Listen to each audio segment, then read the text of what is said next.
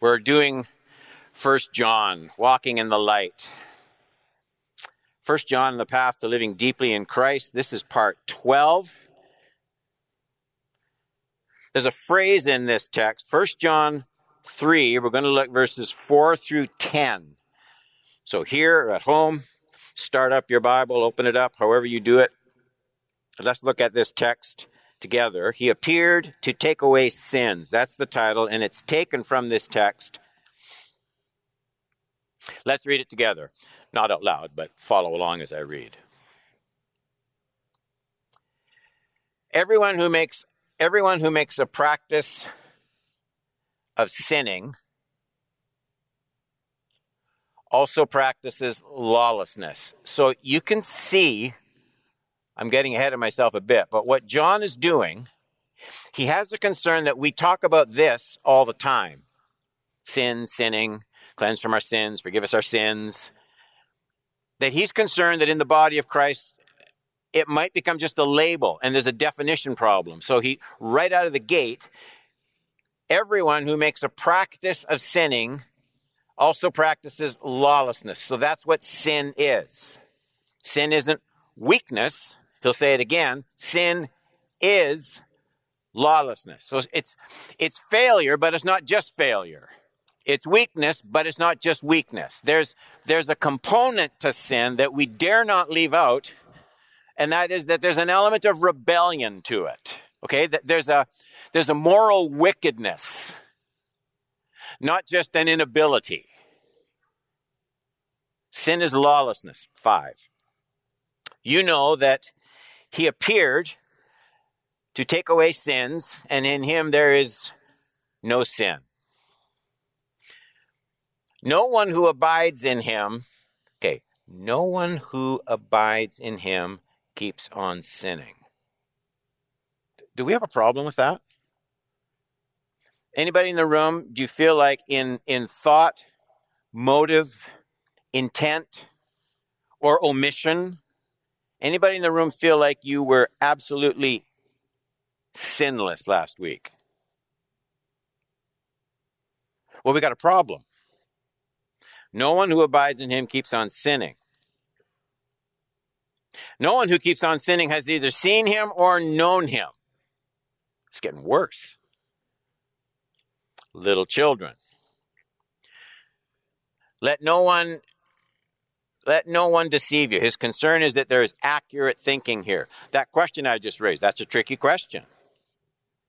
Don't be deceived. Don't be walking around unaware. Let no one deceive you. Whoever practices, and now we start to see what he's talking about. Whoever practices righteousness is righteous as he is righteous. Whoever makes a practice of sinning. So he's not just talking about the fact that all of us until Jesus comes, as we grow in holiness, we still sin. Some are unintentional, some are intentional, though we make like they're unintentional. But he's talking about this ongoing, persistent, I know what I should do, and I'm just not going to do it. So there's that's what he's talking about.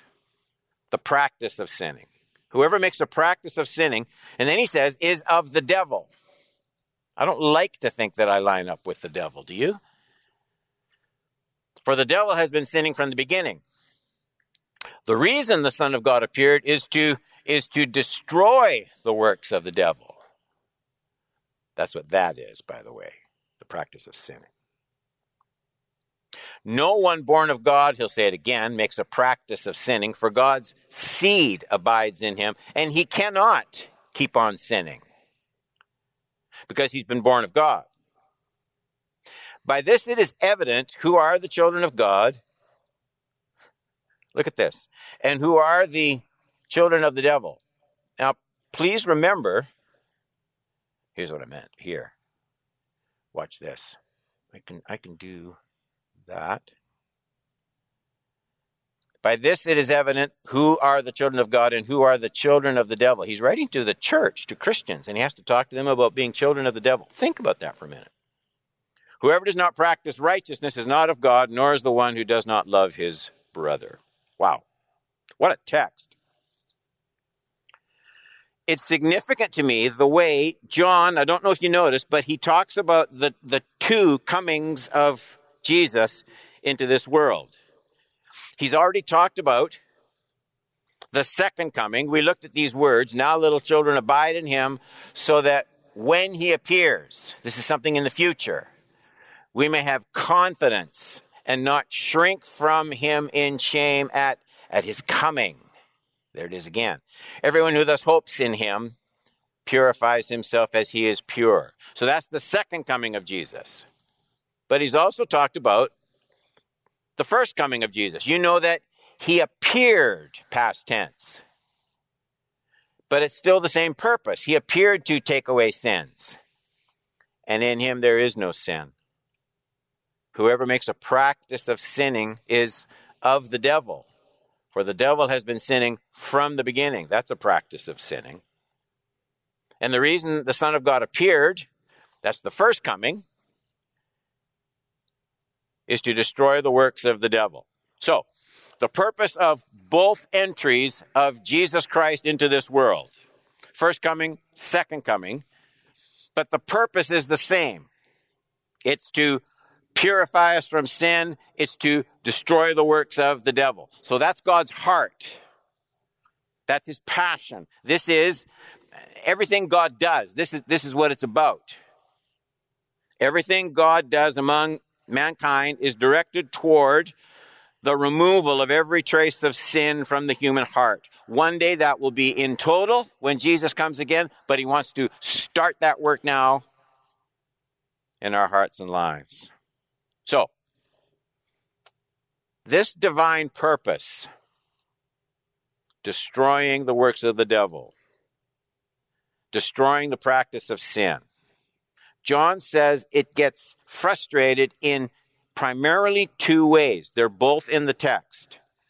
Two ways that the work of God in destroying sin in our lives, two ways that happens. First, one is doctrinal. People can deny the greatness and uniqueness of who Jesus is. That's chapter 2, 22 to 24. Who is the liar? But he who denies that Jesus is the Christ. This is the Antichrist. He who denies the Son, has the Father and the Son. No one who denies the Son has the Father. Whoever confesses the Son has the Father also. Let what you heard from the beginning abide in you. If that which you heard from the beginning abides in you, then you too will abide in the Son and in the Father. So they can do it doctrinally, frustrate the sin canceling work of God in the heart. It can be done doctrinally by denying who Jesus is. God the Son, who died on the cross to cleanse us from our sins.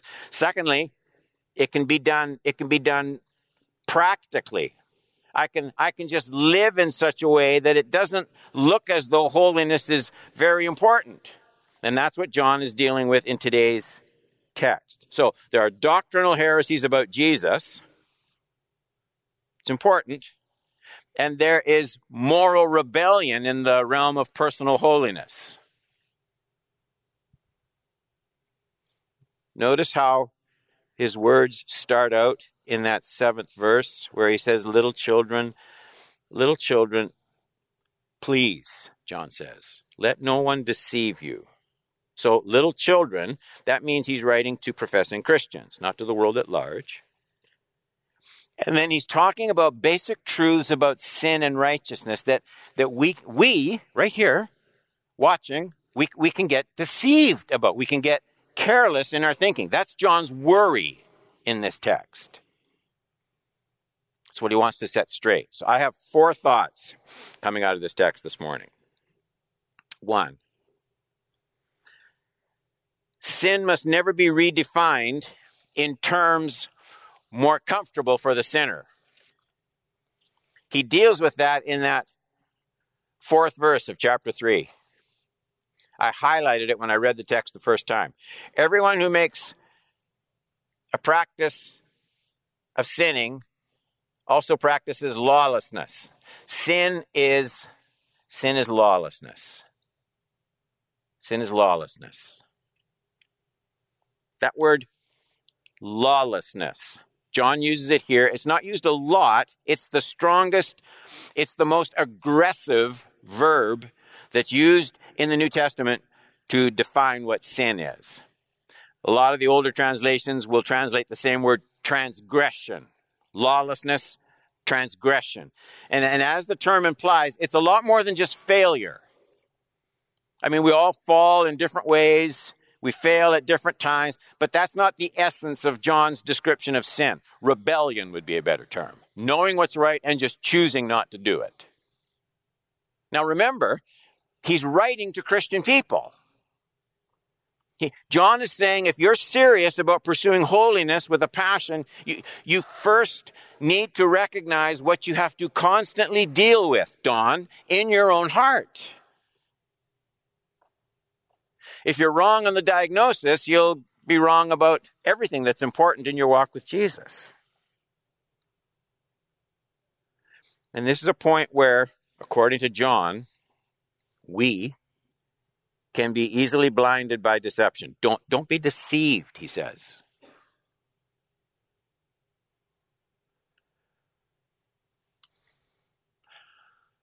The depth of what's wrong in my heart is unbelievably easy for me to overlook many, many times.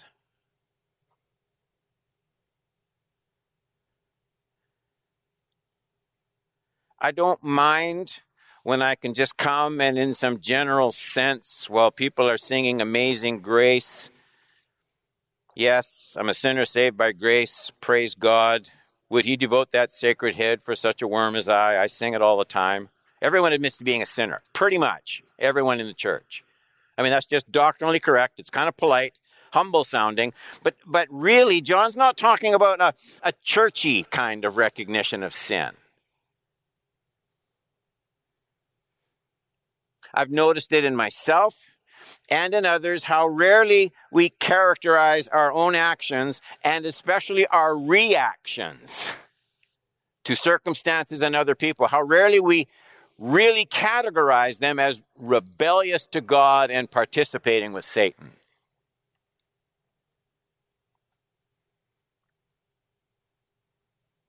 I talk with lots of people. I talk with people who have tough issues with other people in the church. I talk to people who are chewing at the bit to get out of their marriage. I talk to people who get into legal and financial wrangling with other people in the church. I talk to people who get hurt feelings. And it would shock you how rarely, when people are in those situations, how rarely they talk about their own sin. It gets so easy to justify. I'm just the same way.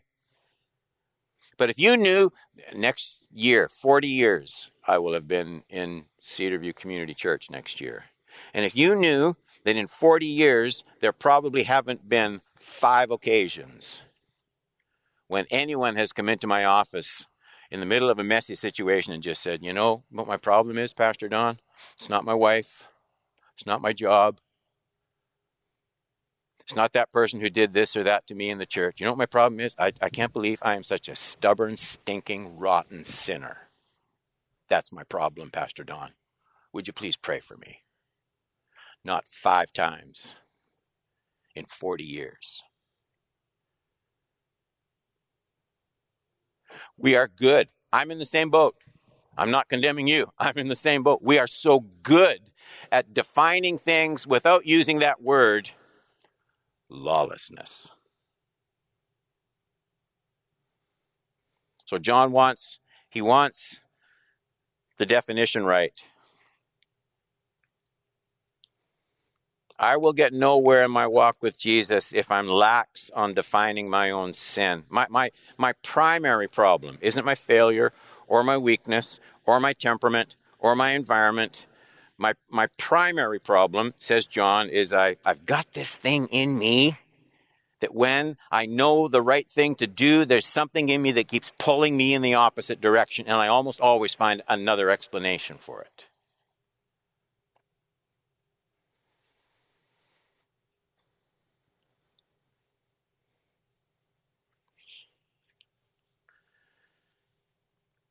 There are some practical closing lessons on this first point.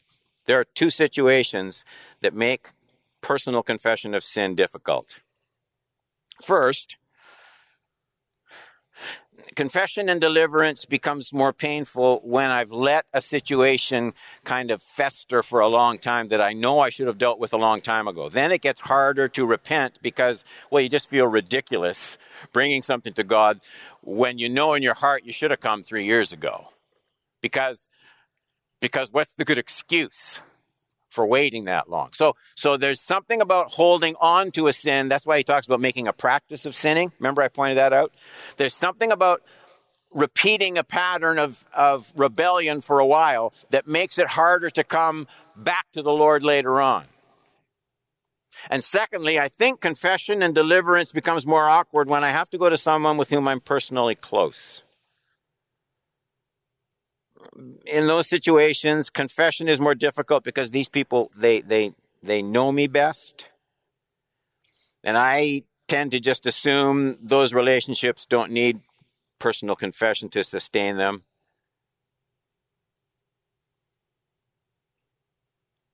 So there's the definition. I mustn't rename sin, point number one, as something else. You need to face the rebellion that lies deep in our hearts. And that's John's concern. Point number two, that was the longest one, by the way. Point number two, remember that Jesus came to take away our sin. You can see it in verse 5 and verse 8, if you got your Bible there. You know that he appeared, that's the first coming of Jesus. He appeared to take away sins. And in him there is no sin. Whoever makes a practice of sinning is of the devil. For the devil has been sinning from the beginning. The reason, can't say it clearer than that, the reason that the Son of God appeared is to destroy the works of the devil. And there, I'm not saying everywhere, but here, the works of the devil, he's not talking about brain aneurysms, arthritis, cancer, heart attacks. He's not talking that.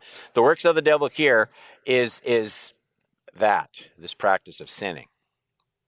That's what he's talking about. Jesus came to take away sin, and then the same thing, to destroy the works of the devil. Notice, he didn't just come to take away the guilt of my sin. He does do that. Praise God. It says he came to take away my sin. That first phrase, he appeared to take away sins. Take them away. I think some of the big distortions of the atonement sometimes get birthed in our minds from some of the old gospel songs and hymns that I love. I love to sing. We do it quite a bit. What can wash away my sin? Nothing but the blood of Jesus. Nothing untrue in that at all. But if I'm not careful, that hymn can shape something in my mind and leave me with the impression that, well, that's what sin is. Sin is a stain. It's a stain. There's a guilt stain. And the blood of Jesus washes that stain away. I mean, after all, washing the clothes can take the stain away, but it doesn't actually change the clothes. So is that what Jesus does? Did he come to take away sin in the sense of, I have a guilty heart and he forgives me? Yes, that is a very precious thing that he does. But it gets very easy to just think in terms of the washing away of my sins as just something on my record before God that needs erasing. And that's true too. But it's not the whole truth about the coming of Jesus Christ and his cross. It's interesting to go back to the text, and you'll find more than just forgiveness in God's plan of salvation. Look at some of these verses. I'm going to go through 4 of them really fast. The next day, he, John the Baptist, saw Jesus coming toward him and said, "Behold the Lamb of God who takes away the sin of the world." But as it is, he has appeared once and for all at the end of the ages to put away sin by the sacrifice of himself. Titus 2:14, who gave himself for us to redeem us from all lawlessness and to purify for himself a people of his own possession who are zealous for good works. 1 Peter 2:24, he himself bore our sins in his body on the tree that we might die to sin and live to righteousness. By his wounds you have been healed. I mean, all of those verses, and I could have put 50 verses. They all say the same thing, that Jesus came and Jesus died, not just to change my record, but to change my actions. He died not just to change my standing, but to change my character. That's the heart and soul of authentic New Testament redemption. The power of the cross to change my life. Primarily starting with the way it changes my affections. The power of Jesus, God's seed, John says, that abides in us. That power comes to change the life. It comes to people who used to love sin, and it causes them to hate sin. It comes to people who used to love pleasure, but it changes them so they love holiness more than they love pleasure. That's what John is saying in these verses. The power of the cross comes to people who used to resemble the devil.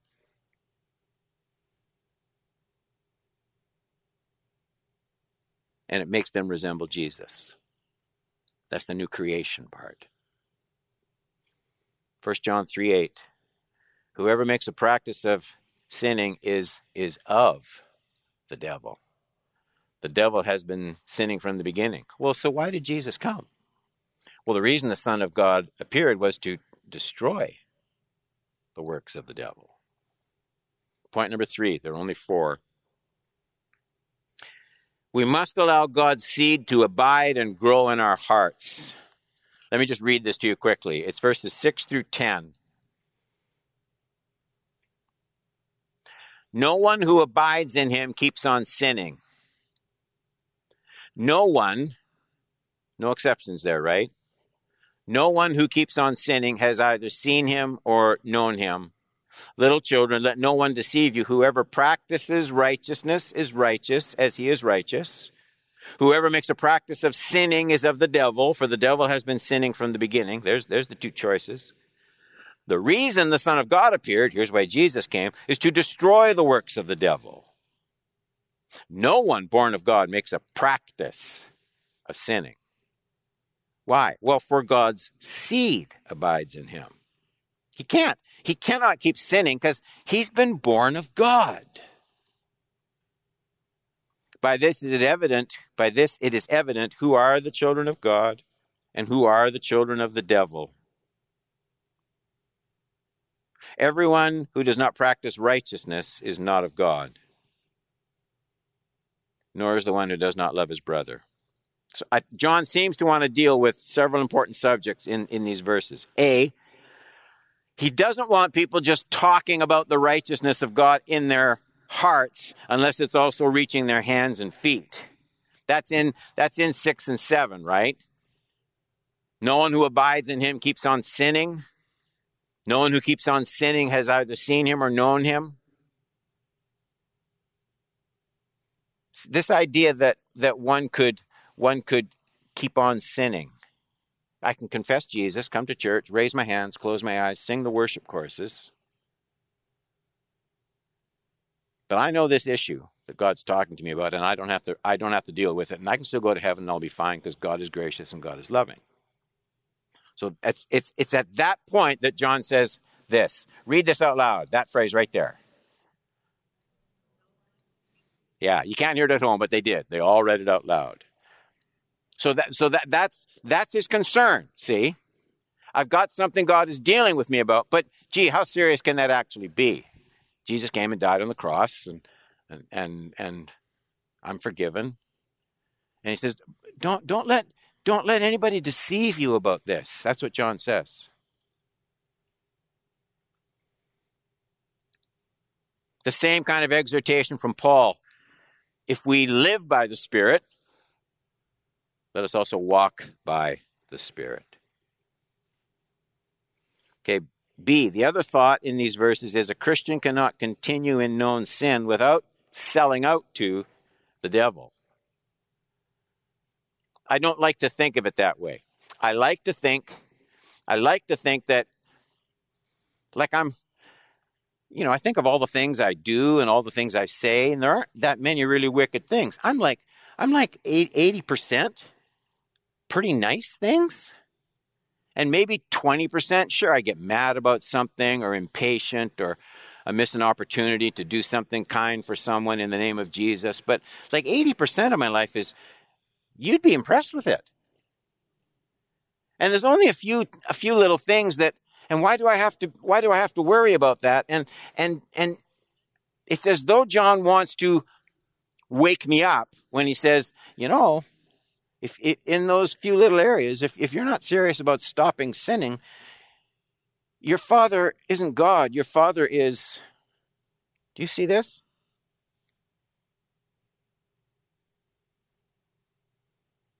He links me up in a way that makes me realize the seriousness of my situation. He said the same thing in verse 6. No one who abides in him keeps on sinning. No one who keeps on sinning has either seen him or known him. Those are troubling words for a lot of Christian people. We aren't sure what to do with words like he cannot keep on sinning because he's born of God. What kind of moral perfection does God have in mind here, and who measures up to that? But those words really are life-giving rather than threatening. Like all of God's word, they bring light when they're properly understood. There's a particular kind of sin that John is dealing with. He's dealing with a careless, high-handed, persistent sin with a refusal to acknowledge God is right and I am wrong, a refusal to take the steps that I need to take to make something right. Those times we've all had when I'd just rather persist in my own way rather than yield to the voice of God. And that's one of the reasons John mentions the originator of sin, the devil, who's been sinning from the beginning, 3:8. John wants to remove my blinders. He wants me to finally see there's nothing slight or unimportant in my continuing in sin, ever. This orientation towards sin only grows when it's indulged. Don't be deceived, 3:7. And so, John makes two important contributions to a proper understanding of sin in these verses. First, we looked at these. Sin is lawlessness, and I need to define it as such. Never call it anything else. And secondly, if I continue in sin willfully, persistently against all the counsel of God's word and spirit, I place myself in the devil's camp. I want to show you something that maybe you didn't know before. Even if you haven't been listening up till now, get this point. Paul wants to show John, and now I'm going to look at Paul, this idea that sin places me in a very bad spot, even if I'm unaware of it at the time. Even if I don't care about it enough. Sin places me in a very bad camp. Look at these words in Ephesians 4:26 and 27. Be angry and do not sin. Do not let the sun go down on your anger. Okay, so now we're talking about, John's been talking about how sin in general puts you in, you'll be like your father the devil, because he's been sinning from the beginning. Okay, sin in general, that's what it does. Now, Paul's talking about a sin, a particular sin. So we get to take the principle that John has, and we get to focus in and say, is this really true? With any particular sin? Is this true? That it puts me in the devil's camp. Be angry and do not sin. Do not let the sun go down on your anger, and give no opportunity to the devil. All sorts of translations deal differently with that word right there. I think the Old King James has give place. Do not give place to the devil. Opportunity is another word that's used. And the reason is it's a very hard word to translate from the Greek. The Greek word is topos. Everyone in the room, put your thinking cap on. What English word can you think of that we might get from the Greek word topos? If you got it, shout it out. Don't be embarrassed. Topography. Exactly. A map. Topography. So be angry, do not sin. Don't let the sun go down on your anger. Well, what happens if I don't listen? The Lord speaks. I see the verse in the Bible, or the Holy Spirit speaks to me. I have opportunity to obey, and I choose not to. Does anything really bad happen? I've been a Christian for 40 years. I pastor a church. What possibly could go wrong with me not listening to the Holy Spirit when he speaks to me about anger? Paul says, Don, here's what you're doing. You are carving out a specific topography. You are literally right here. You're saying, Satan, come. This is yours. Giving place, right? Topography. You're giving place to the devil. So there's John's big principle, but when you read it in John, it sounds too scary to be true. If you're going to just persist in some sin, you're just of your father, the devil. And we think, well, that can't be, really. And Paul says, well, let me show you how it works in practice. You can be professing to love Jesus and at the same time saying, right here, Satan, this is yours. I'm giving you this place. I find that a striking truth. 4, and we're done. Last point. Relational sins are by far the most damning. I probably, you look at it afterwards, I probably didn't word that right. I'm not sure they're the most damning. They're the most, they're like the most carcinogenic. They seem to fester. They pop up more quickly. They're easier to get into, harder to get out of. Okay, so that's what I'm trying to say. Easier to get into relational sins, harder to get out of relational sins. Here's the last reference. By this it is evident who are the children of God and who are the children of the devil. It isn't what you profess, by the way. Whoever does not practice righteousness is not of God. And then he says, strangely, it's almost like it doesn't fit here, nor is the one who does not love his brother.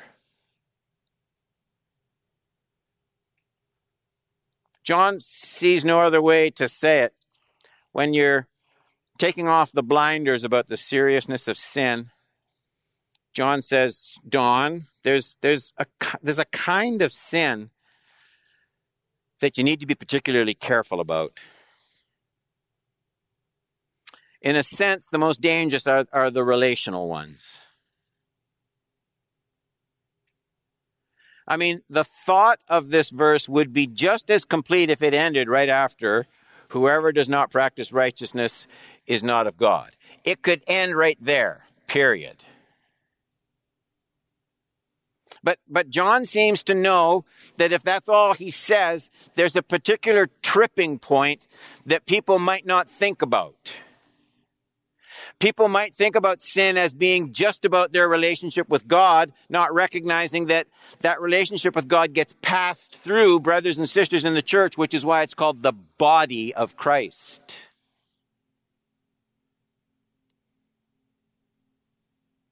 We'll think that righteousness just means focusing on God, and so John adds that last part. Whoever does not practice righteousness is not of God, nor is the one who does not love his brother. 10.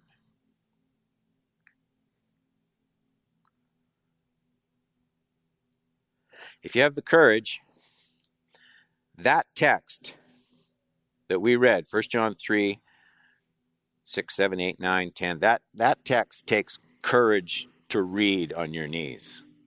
It does.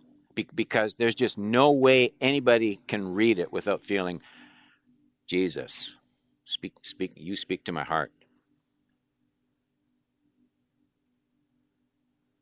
We don't, sin is lawlessness. It's rebellion. I've noticed even in our singing, we whether it's hymns or choruses, I'm not picking on anything here, but how easy it is to sing about storms and trials and fears and disappointments and hurts, and how rarely the S word comes out. I need to be cleansed. I need to be cleansed from more than just my fears. I need to be cleansed of my moral badness. Right? Oh, Jesus, that's what I don't want. I do not want to resemble the devil. I don't need any of his genes in my being. I want my heart, my affections to turn toward the Lord. And that's where the joy is. That's where the joy is. Let's pray together. We are grateful, even when it's presented weakly and fallibly, we are grateful for such a strong revelation in your word. We need a word that once in a while says, do not be deceived. We need a word that once in a while says, here's what sin is. It's never less than that. We need a word that tells us, watch relationships in the body of Christ. Church, you can look up at me again. Here's been my experience. There are people, and I used to see their faces in the pew. And I mean before pandemic times. There's lots of people I don't see now. I mean before.